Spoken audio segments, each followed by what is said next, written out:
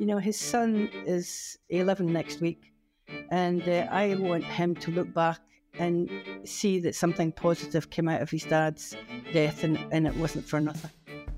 That was Sandra Geddes, whose brother Alan was murdered in Aberdeen 3 years ago. We'll have more from her and her meeting with the SNP Government Justice Secretary Angela Constance in just a few minutes. Hello and welcome to The Stooshy, the award-winning Scottish politics podcast from DC Thomson that helps you be better briefed. I'm Andy Phillip, and on this episode I'm joined by Derek Healy, Justin Bowie and Adele Merson to look at the latest in Scottish politics and how the decisions in Parliament affect you. This week we have an unusually big crowd of us to rake over the latest shenanigans and a full spread of Stooshies this week, covering chat about new low emission zones coming to a city near you, or already with you if you live in Glasgow. Bottle recycling is a political football yet again, and the future of oil and gas is in the headlines because of Keir Starmer. The common thread in all of this is the environment, and there's lots to discuss. But first, Justin, you've been speaking to a woman from Aberdeen, Sandra Geddes, with a difficult story to tell. She was in the Scottish Parliament this week to meet the Justice Secretary to talk about prison reform and mental health support. For the benefit of those who maybe don't know the background to this story and her brother's murder, can you bring us up to speed? Yes, so Sandra's brother Alan was murdered by a newly released prisoner in 2019. Sandra goes into the details of this harrowing case when I spoke to her, but since then she's been campaigning essentially for justice and essentially looking at, what can be done to help newly released prisoners when they come out of jail. The man who killed Alan didn't have any accommodation, so Alan, being a kind-hearted Good Samaritan, offered him a place to stay, but was then murdered after he took Stuart Quinn, the killer, home. So Sandra is arguing that people who come out of prison need much better support, much better help, so that they're not a danger to the public or to themselves. She has campaigned for a fatal accident inquiry to find out what went wrong. So our attempts to get an FAI haven't worked. So she met the Justice Secretary this Wednesday in Holyrood, and she's hoping now that she can get some progress in terms of reforming the law. Okay. Well, we'll put this up again afterwards. Justin, you started the interview by asking Sandra how her meeting with Angela Constance went. A long story. It goes back to 2019 when my brother was murdered by a chap that had just been released from jail. He was released by the judge that day. He didn't know he was being released, and he was released without any accommodation. He was obviously in a state.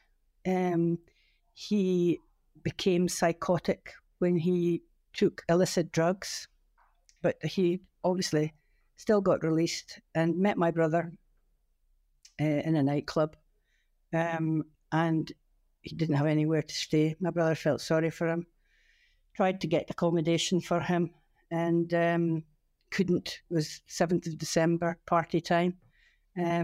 Hotels were full. So he ended up saying that he would give him a room for the night. Unfortunately, Quinn had obviously taken psychotic drugs, cocaine, and alcohol, and I don't know really what else, probably ease, I'm not sure. But he took a psychotic episode and obviously believed that my brother was the enemy and there were people upstairs with guns. And he attacked my brother and stabbed him 40 times. He had these psychotic episodes in the past.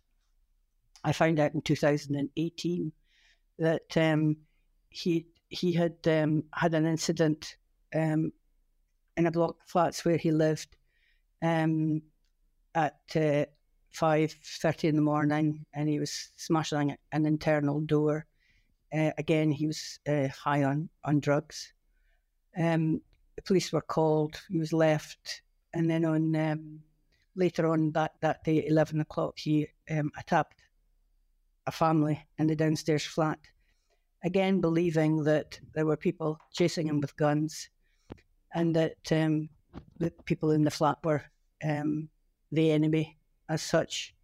And he was arrested then. So he had a history of this kind of behaviour. And I'm here today because I believe that there were catastrophic mistakes made with his care up till he was sent to jail in September 2019. When he was released that day, for him to be released when he had those psychotic episodes, and he had been assessed by psychiatrists, and to be let out into society. If it hadn't been my brother that was murdered that day, it would have been someone else. It would have been, even if there was a report done by the Scottish Mental Welfare Commission that did a report on him from 2018 until my brother's death. And it was a catastrophic amount of mistakes and that were made with his care. And there was absolutely no true care provided by no accommodation. So I'm here today to get the government to take on the recommendations from the Mental Welfare Commission. And my MSP here, Douglas Lumsden, brought it up in the Criminal Justice Committee to be looked at. And there was a meeting arranged for today for myself and Douglas to attend with Angela, the Minister for Justice. The meeting went very well. It is a combination of mistakes that happened and procedures that should have happened but didn't happen. Procedures that should be in place that are not there. Protocols that should be put in place to prevent this from happening again. And the meeting was very positive. They took on board that there's several things that need to be changed. There's a lot of work to be done in providing through care for prisoners in remand because there's nothing there right now. So I'm satisfied today that these changes are going to be made, and now have a little bit more trust in the government that they're looking at this seriously, and they're going to make the changes that are needed. And I'm going to stay on board and follow these changes through to make sure that they're done. And they're, again, very willing for that to happen. So between myself and Douglas here, we will be pushing to make sure that these changes are made. Timescales could be a year, but that's fine. At the end of the day, it's the changes that are needed. The timescale, a year, it seems a long time, but there's so much work to be done. I'm quite pleased that it's gonna start to happen, and it already has started to happen because they're talking about it. And when people start to talk about something, then we know that something's being done. So what was particularly positive about the meeting then? What changes do you think, are you confident that will happen now that you perhaps weren't confident would go through before? I think the through care, it states in the report that if Quinn had had accommodation that night, my brother would still be not alive today. It also states that there might have been, if he had accommodation, he may have gone on to murder someone else, because that was what was going to happen if he took drugs, because he became psychotic. But they need to look at putting protocols in to enable them to look at prisoners like that and say, well, they are going to be harmful to society, and we need a protocol to be able to hold them and treat them.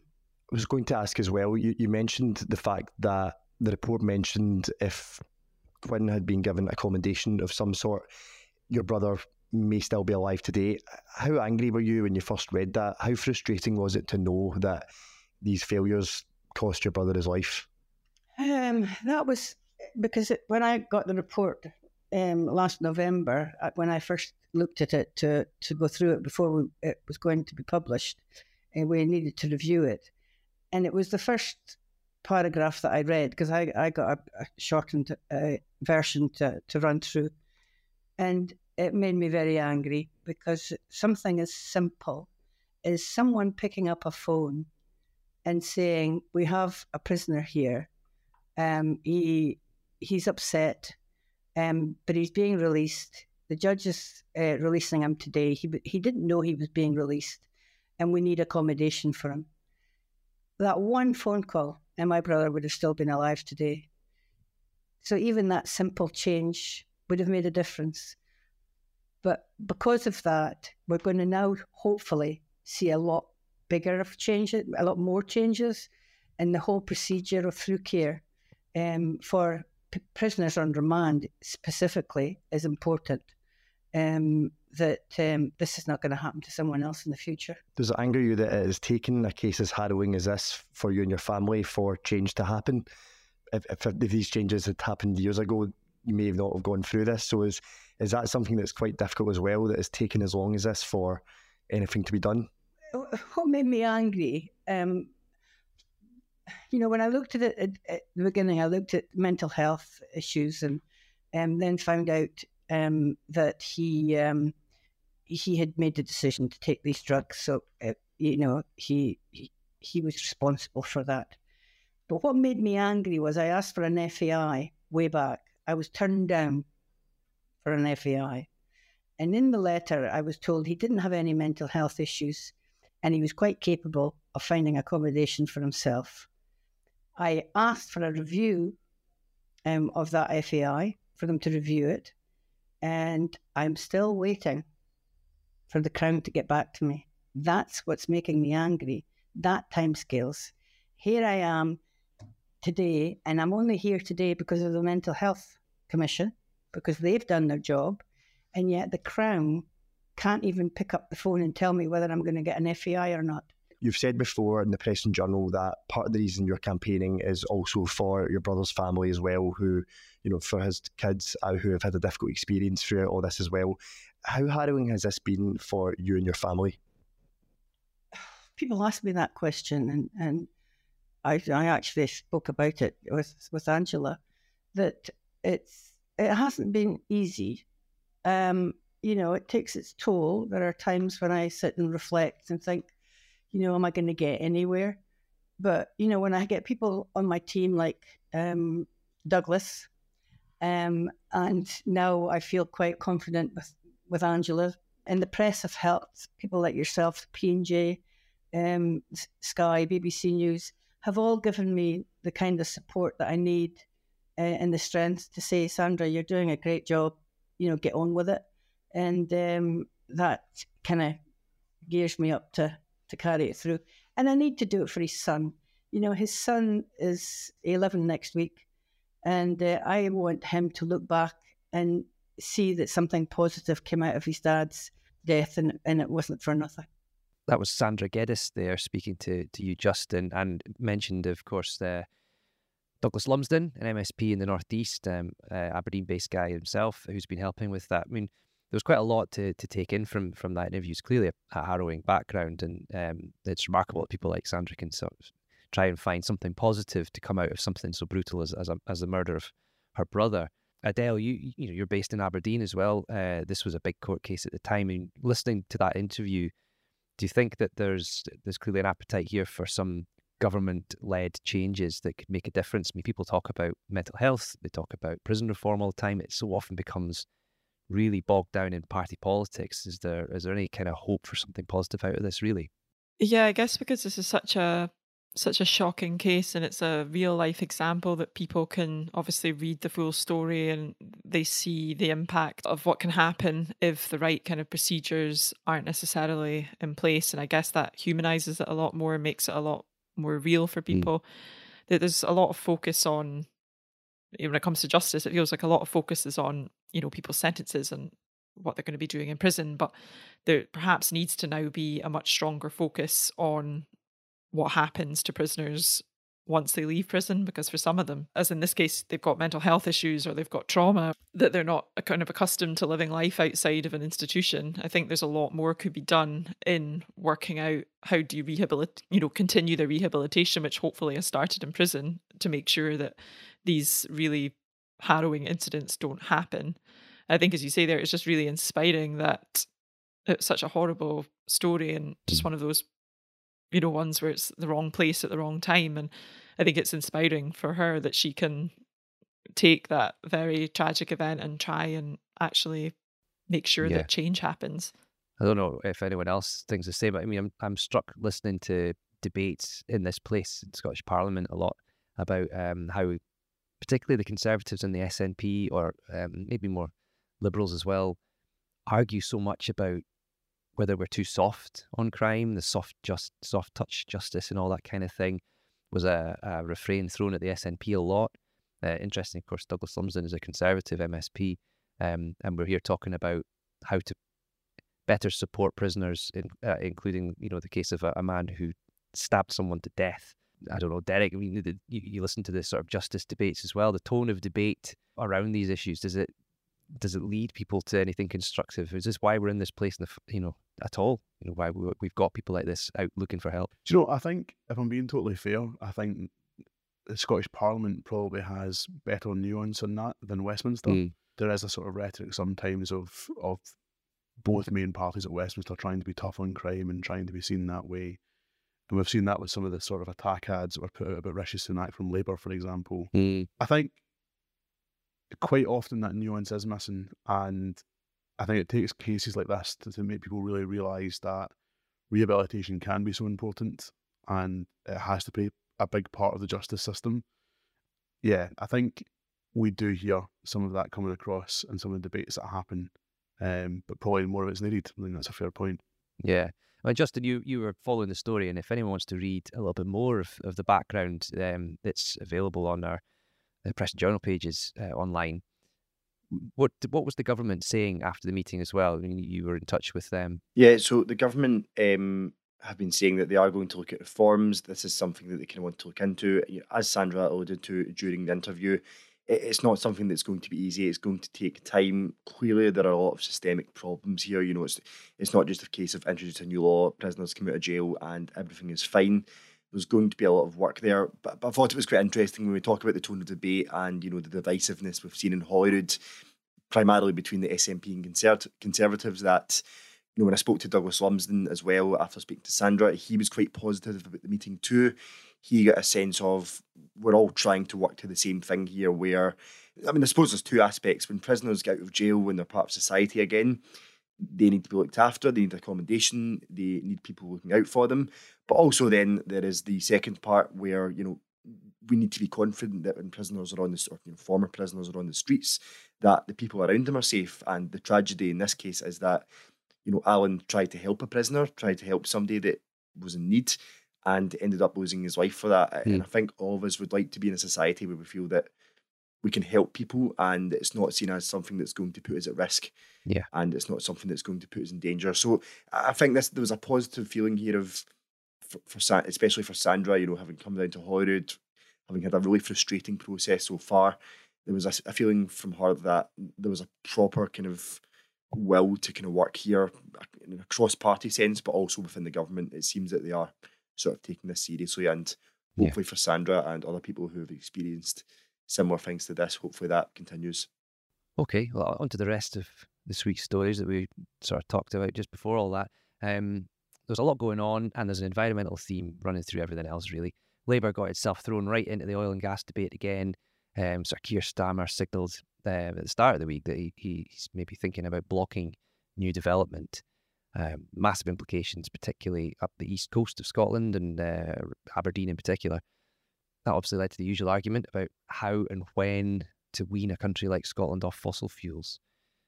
Adele, you've been following this.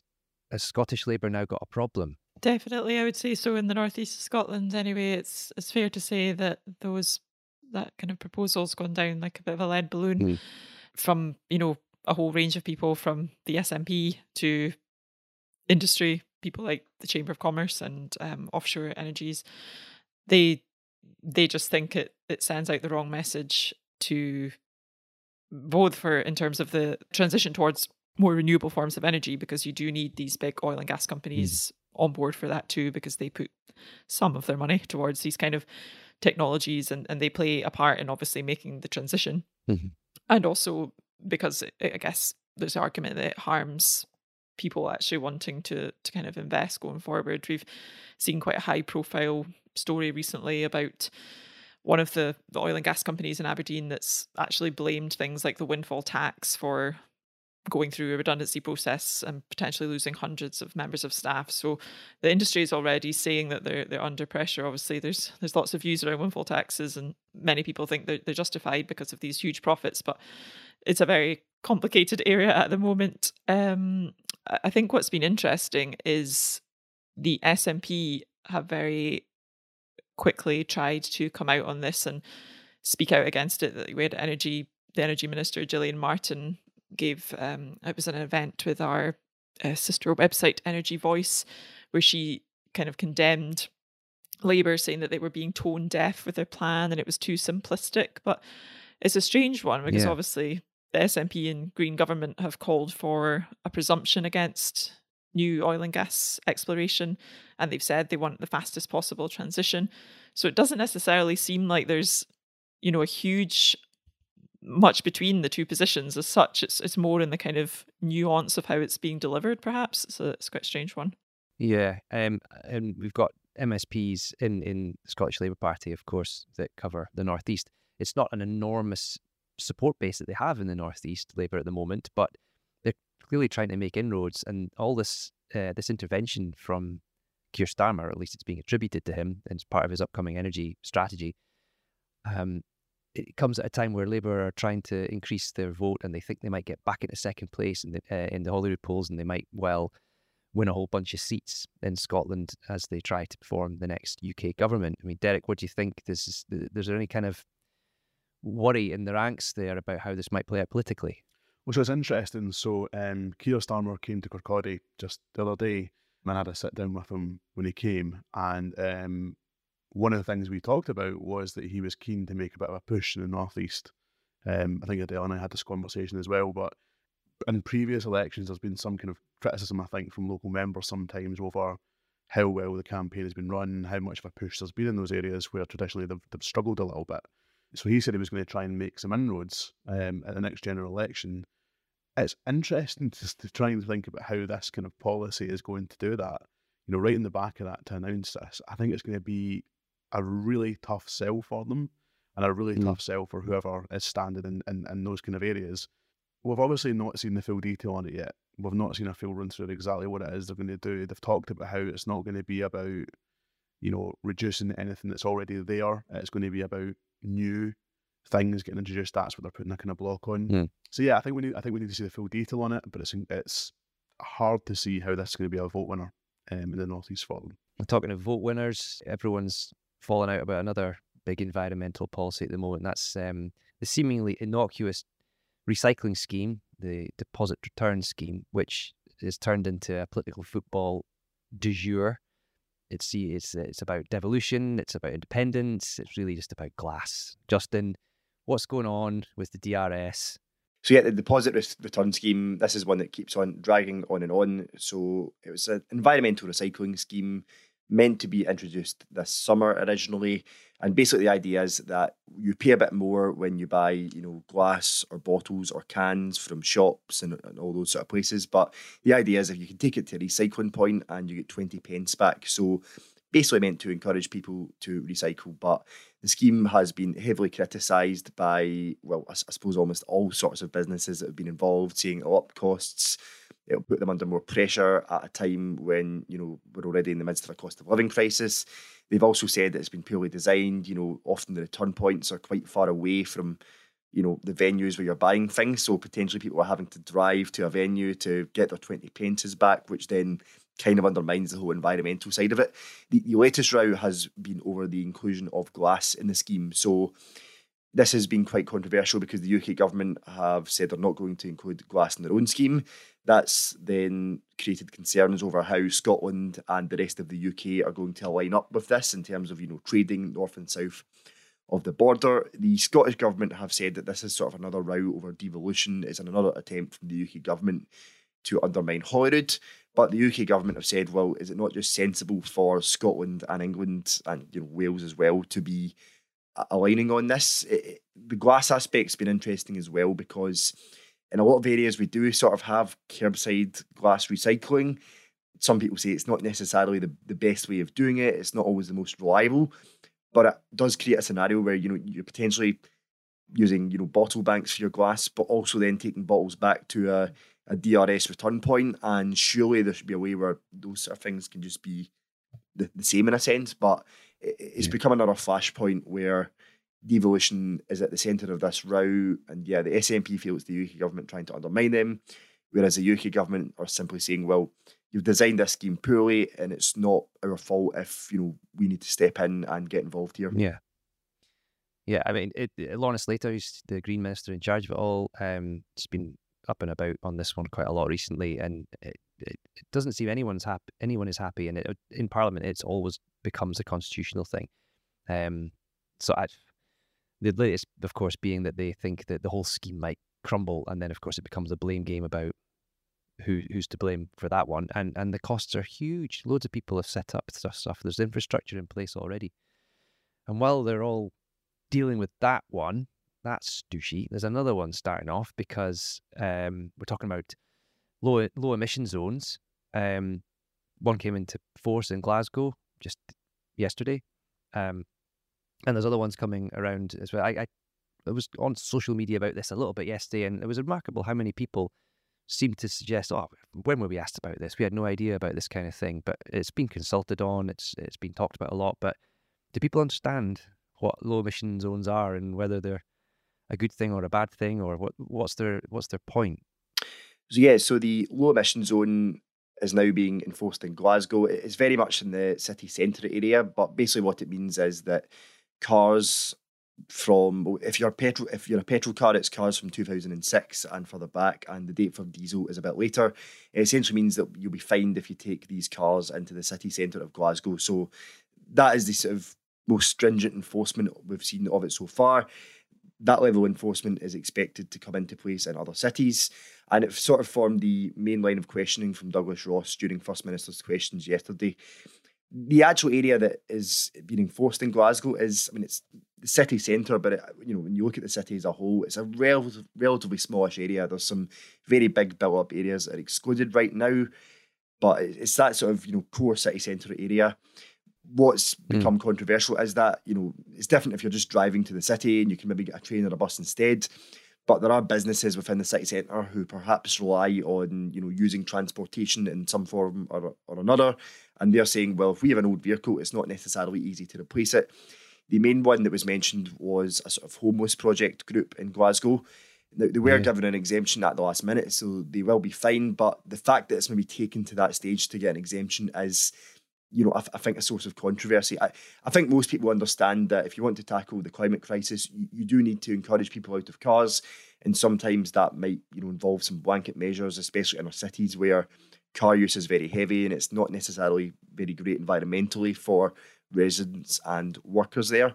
But it does seem like if we're going to have a scheme like this, homeless charities should not have to be kind of begging at the last minute for an exemption. It seems like that's something we should be able to sort out beforehand. Yeah. Politically, it's pretty crazy too to allow a scheme to get to this point and still not have something sorted, like a homeless charity getting told it's going to get fined for doing its work around a city centre. Quick trot around the room here, because you know, these zones are coming to a city near you. I mean, where are we with other places? I mean, Dundee and Aberdeen in particular, they're getting them. Yeah, so I think in Dundee, first of all, you know, there was a kind of minor row when this is first being discussed. I mean, it's worth saying that these are in place. So there is a low emission zone in place in Dundee right now. What's happening is that isn't being enforced yet. So it's going to be from next year it's going to be enforced. So there's a kind of minor row when this was first brought in over some of the areas that are included and aren't included. You might have some areas that have slightly higher pollution or cars kind of sitting around that aren't affected by this because they're not in that low emission zone. I mean, I think there's obviously the kind of big political argument here boils down to, you have these areas where kids' health is being seriously affected by this, you know, having high levels of pollution that can have lifelong impacts on health. We had reports come out when this was being announced in Dundee. Those reports were kind of highlighted at the time and saying this is the real world impact of this. But the other side of the argument here is, you know, first of all, to do with charities and organisations like that, where this has to be resolved so that, you know, something has to be in place for them. But also, I mean, just in the case of, there will be families with older cars who can't afford to go and buy a new car, who now also can't afford to go into city centres to get what they need to get. They're going to have to go other places. It rises costs. So I think it's a really, really difficult one. But what we've seen in the case of Glasgow certainly is that when this has come into place, things have not been ready for it. There hasn't been the structure around it that's needed.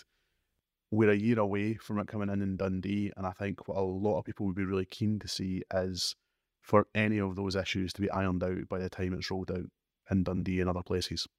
Yeah, it's the same in Aberdeen, where it will come into force in basically a year's time. And in terms of the city centre here, I think one of the big issues would be that there's problems at the moment with the roads in general, because we have so many roadworks. It's ask any Aberdonian and they'll moan to you for a very long time about the roadworks. I've actually stopped going to my parents' house at the moment because I spent an hour trying to get there and it's a 15-minute journey. So I think that's a major issue with Aberdeen's one, is that the road connectivity at the moment is just not good.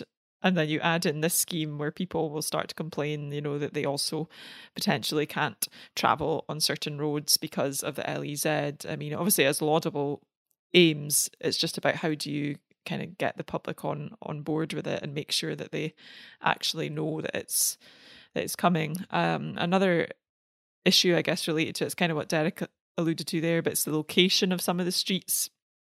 Our environment reporter, Kieran Beattie, he's done a lot of work for the Press and Journal on the LEZ in Aberdeen, and he actually did a piece where he took to the streets to sort of get an idea of which are included and which aren't. And I think I saw a comment from him saying that, for example, you had Belmont Street that's in the zone, and that's I think it's only vehicles that are dropping off, like delivery vehicles that can use that. It's generally more like a pedestrianised street.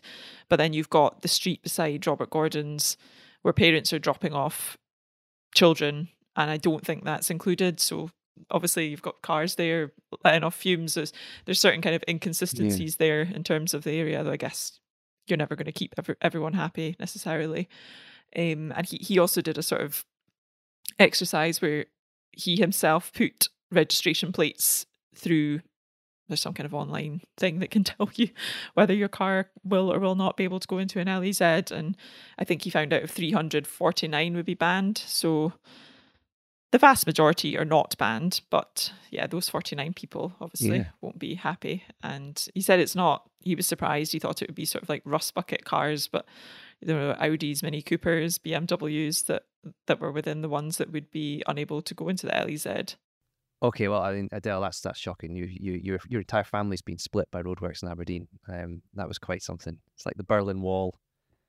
Potholes are that bad in Aberdeen. But anyway, I think we've sorted out all those environmental problems there. Well, actually, Justin, you live in Glasgow, so what? I mean, you are literally there on the ground. How's it actually been seen there? Well, I think it's maybe quite divisive. I live in the city of Glasgow, and the area I'm in is quite built up, but it's not affected by the low emission zone. And I suppose among some who are more in favour, there is a sense of people coming from out the city who don't necessarily pay council tax, driving their cars into the city, and I think the city centre of Glasgow is not necessarily the most built up area residentially. And there definitely is a push, to make it more, resident friendly, and so it's not just for cars and offices and shops essentially. And there's other things. I mean, there's talk of knocking down some of the city's biggest shopping centres and pedestrianising the areas and turning them into sort of, essentially areas are more friendly to people. And along with that, might be more of a drive to, if people are driving to the shops, getting them going to, some of the shopping centres on the fringes of the city, like Silverburn and Peterhead, instead of always coming into the city. So yeah, there's definitely a lot of anger and there's a lot of business anger. But among residents, I would say that, Glasgow's a big city. It's got the public transport links are far from perfect, but if you're in a built-up area, there's a lot of good public transport links. So there are a lot of people who are almost a bit, not too fussed by it, who maybe don't mind the fact that not everybody's going to be using these, old polluting cars. But, I say that as somebody who isn't driving a lot. There are people who obviously drive every day, and the public transport infrastructure is far from perfect. Last year we had constant strikes, so it sounds great to say to somebody, well, you've got a train link or a subway link that takes you to work in the city centre, just use that instead. But what happens the next time the trains are on strike and you can no longer really get into work? The cycling infrastructure is okay, but it could be far better. So I think for now, among the average person, there's not necessarily a lot of outrage, but yeah, there's clearly difficulties there, and I can understand why somebody who drives more than I do, or somebody who runs a business in the city centre, might be a bit aggrieved at this. Glasgow's got quite good cycling infrastructure. I got a bus into Edinburgh today. That's a city which has long struggled with cars and fitting everything onto streets that were designed for horses. But buses and cycles and everyone else sharing the same lane. So it's a never-ending saga, that conversation in Edinburgh, and things will happen here too. I think that's going to be a big part of it, though, isn't it, in terms of trying to make it a success? Because I was showing someone around Dundee just last week, and they were really impressed with how good it is for cycling. So if you can build it up and make it more pedestrianised and better to get around and easier to use public transport and electric buses and all these kind of things, then it's not such a big deal to have these low emission zones. But if it's a nightmare to get around, then people are going to go mad because they need to get around. There needs to be a way to do it. So I think that's one of the big factors here. All right. Okay, well, angry all round, and lots of things need to get sorted, but that's all we have time for this week. But thank you to Justin Bowie, Derek Healy, Adele Merson, guest Sandra Geddes, producer Morgan McIntyre, and of course to you for listening. We'll be back next week. Until then, pick up a paper or log on to the Courier, the Press and Journal, and all of our news brands so that you can be better briefed.